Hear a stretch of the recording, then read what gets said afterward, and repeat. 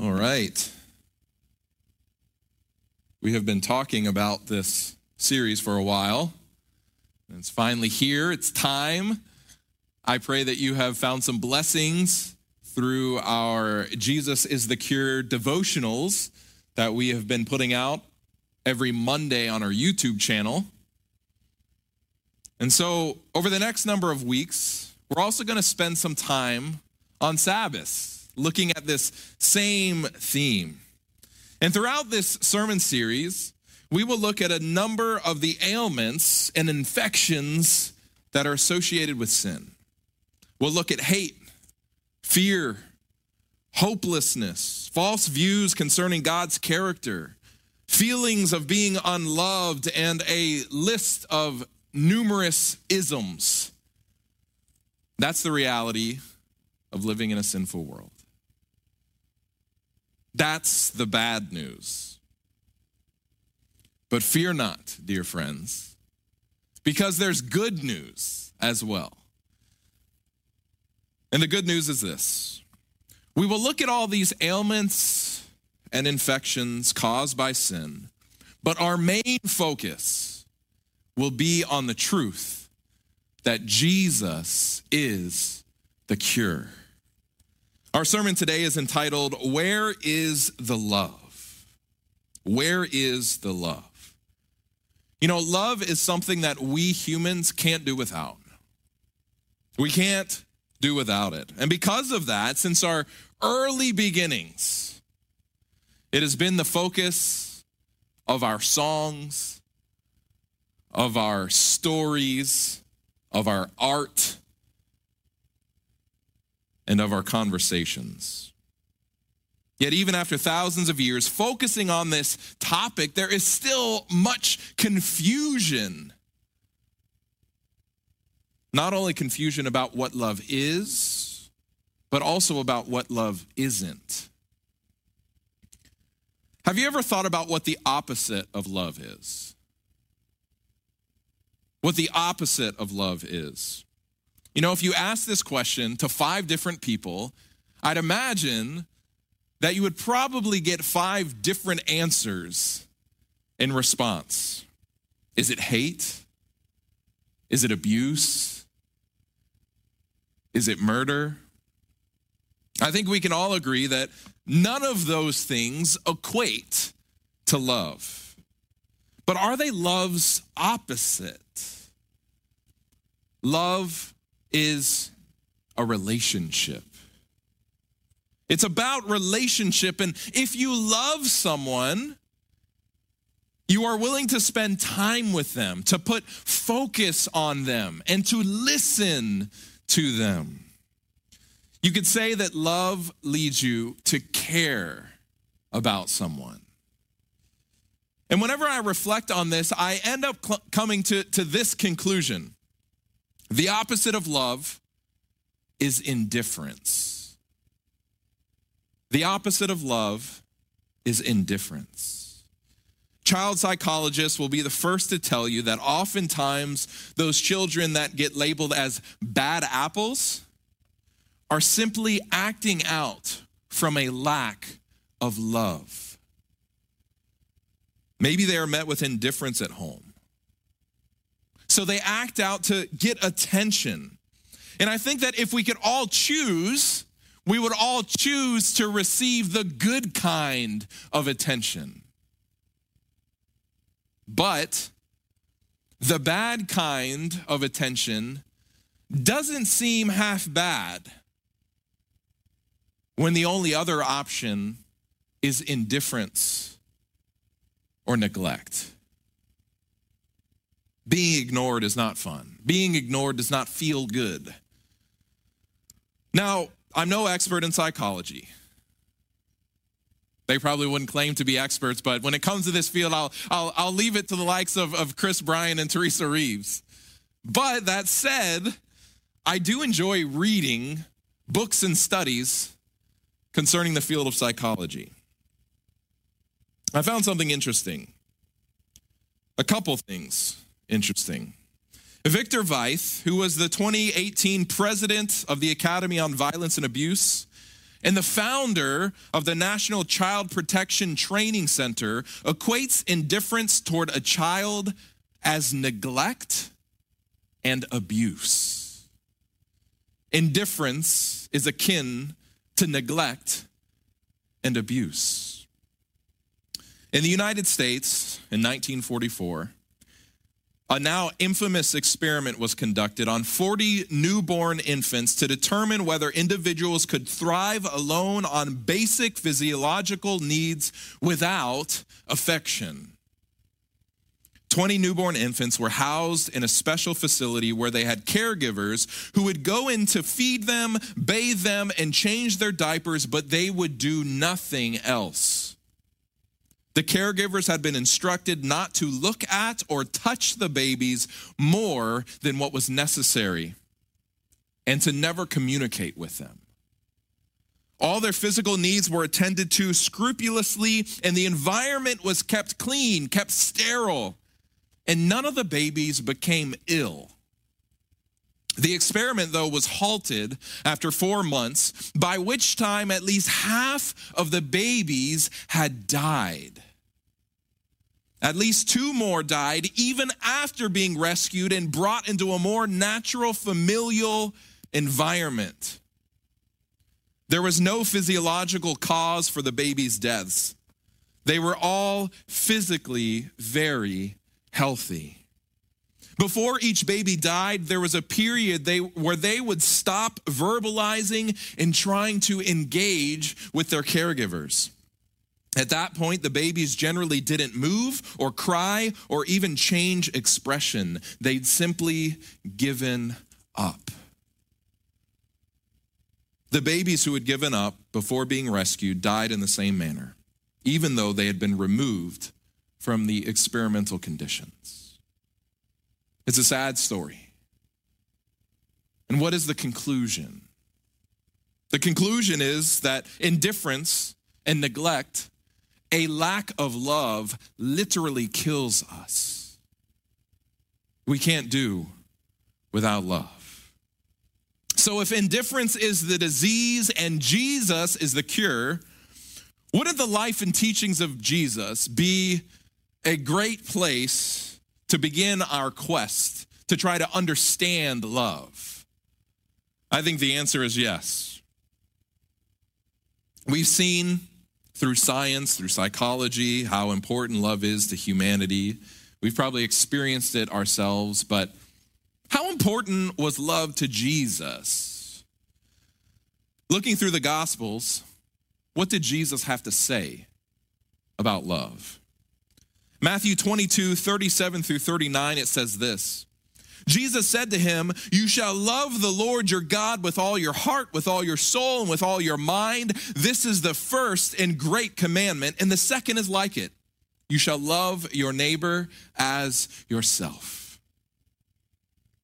Jesus condensed the entirety of the law into these 2 great commandments, both of which are centered in, built upon love. Then in John 15, he said this, "As the Father loved me, I also have loved you. Abide in my love. If you keep my commandments, you will abide in my love, just as I have kept my Father's commandments and abide in his love. These things I have spoken to you, that my joy may remain in you and that your joy may be full." In these 3 verses, the word love appears 1, 2, 3, 4, 5 times. 5 times. Without that word, if you take that word from these verses, we are left with nothing but rules and regulations. And I've often found in this life that many of the legalists within Christianity are completely devoid of love. And whether consciously or not, they know that something big is missing in their lives. They try to replace it with rules and regulations. But there is no replacement for true love. It can't be faked. It can't be replaced. If our concept of Christianity is lacking love, then we will never experience the full joy that Jesus is talking about here, that Jesus wants us to experience. Jesus continues, "This is my commandment, that you love one another as I have loved you. Greater love has no one than this, than to lay down one's life for his friends. You are my friends, if you do whatever I command you. No longer do I call you servants, for a servant does not know what his master is doing, but I have called you friends, for all things that I heard from my Father I have made known to you. You did not choose me, but I chose you and appointed you that you should go and bear fruit, and that your fruit should remain, that whatever you ask the Father in my name, he may give you." Wow. Did you catch that? Jesus loves you so much that even in your sinfulness, even in your doubts, even in your hatred, yes, even in your rebellion, Jesus has chosen you, loves you. And not only that, but he has appointed you. He has appointed all of us to be his messengers and to take this good news that we are loved, that we are chosen, and to share it with the entire world. "These things I command you, that you love one another." Once again, his commandment is wrapped up in one thing. It's wrapped up in love. Without it, we will have no joy, we will bear no fruit, and eventually we will wither and die. Will you accept Jesus' free gift of love? Will you make it your focus, your aim, your song? Will you cover everything you think, say, and do with love? 2 chapters earlier, Jesus said something similar. "A new commandment I give to you, that you love one another, as I have loved you, that you also love one another." There's that word again, right? 1, 2, 3 times in one verse. Love, love, love. This is a commandment straight from the mouth of our Lord and Savior, Jesus Christ. He loves us. And he's called us to love each other. Now, I want to go back to a statement that we read in verse 15. We sort of breezed past it, but I think it's important if we want to understand the true depths of love. "Greater love has no one than this, than to lay down one's life for his or her friends." Those are some bold words, Jesus. That's some big talk. But how do we as Christians know that Jesus was willing to follow love to its greatest depths? Look no further than the cross of Calvary. Look no further than the cross. You can see it behind me, right? It's the central focus in this room, the central focus of this church. Get on the interstate, and you see a big cross right behind us as well. If it's not our central focus as Christians, we're missing the point. God became man. Doesn't make sense. Doesn't make sense. If I was in his position, I wouldn't choose to do that. But God did. He became man and gave up his life for you and for me, all because of love. His love for you and for me is the greatest example we have of what love really looks like. A lot of confusion in the world about what love is. Here's the perfect example of love. God become man, dying on the cross with you in mind, with you in his heart. And when it came to those who acted as his enemies, his love continued to know no bounds. It was extended to them. We read in Luke 23:34, then Jesus said, Father, forgive them, for they do not know what they do. And they, those he was talking about, divided his garments and cast lots. These were the men who mocked him, spit on him, beat him, ripped out his beard, pierced his scalp with a crown of thorns, and eventually nailed him to a cross.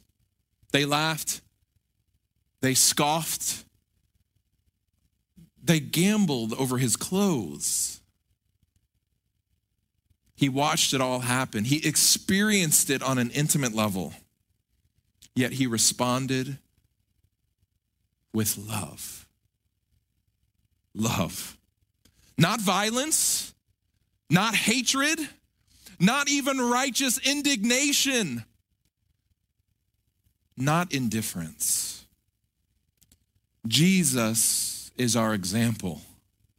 Jesus is the cure. Now, we've seen that Jesus was all about love, but how do we know that Jesus wasn't indifferent? I think that when we look at our own lives, we can see oftentimes the dichotomy there. We can have a moment where we're very happy, and the next moment we're very sad. We can treat one person with love and then flip and treat somebody else with indifference. How do we know that Jesus wasn't indifferent?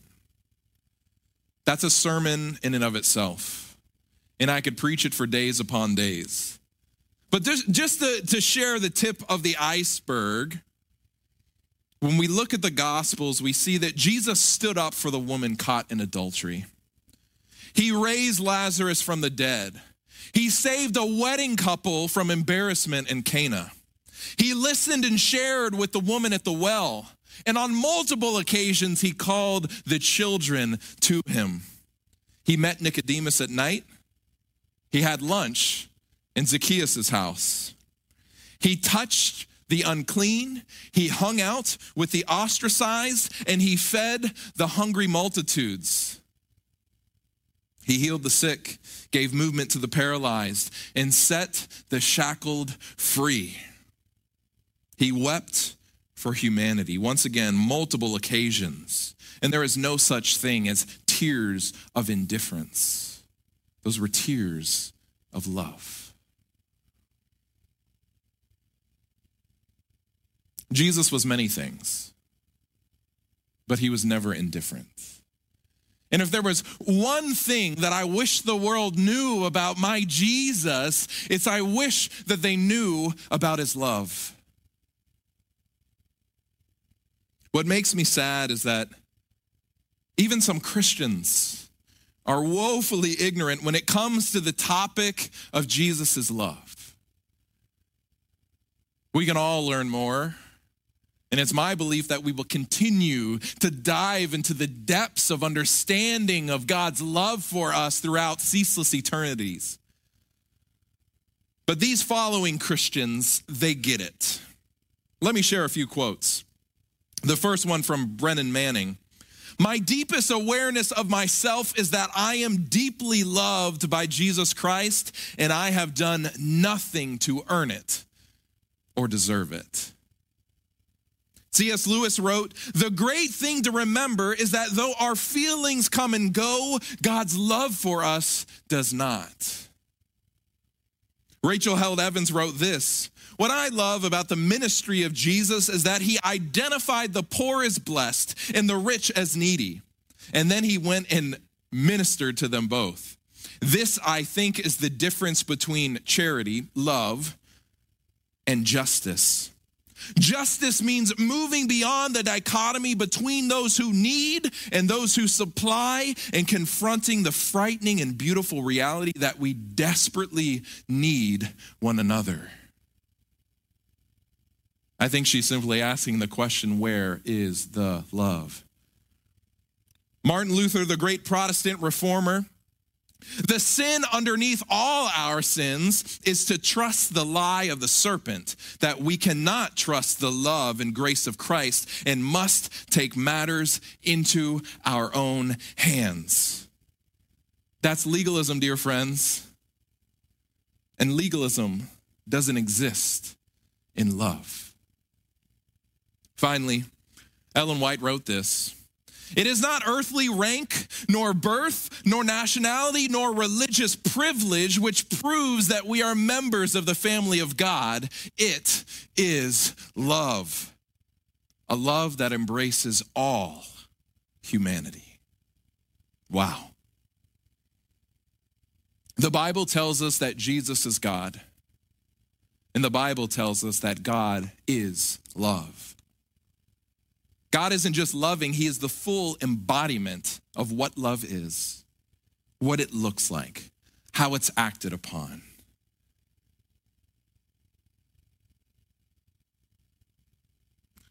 So, dear friends, here's your homework for the week. I know those of you that are in school are probably cringing at the word homework. You were thinking it, right? It's okay to think it. This homework will be a little different from numbers and words jotted down on paper. First, the next time someone comes to you with their problems, take time to listen. Take time to listen. Let them know that you are not indifferent to their needs and struggles. Because when we go to God with our needs and our struggles, he is not indifferent. Second, I want you to reach out to one Christian friend and tell them that you love them. Third, I want you to reach out to one non-Christian friend. You have some of those, right? Right? Mercy, I hope so. Reach out to one of your non-Christian friends and let them know that you love them.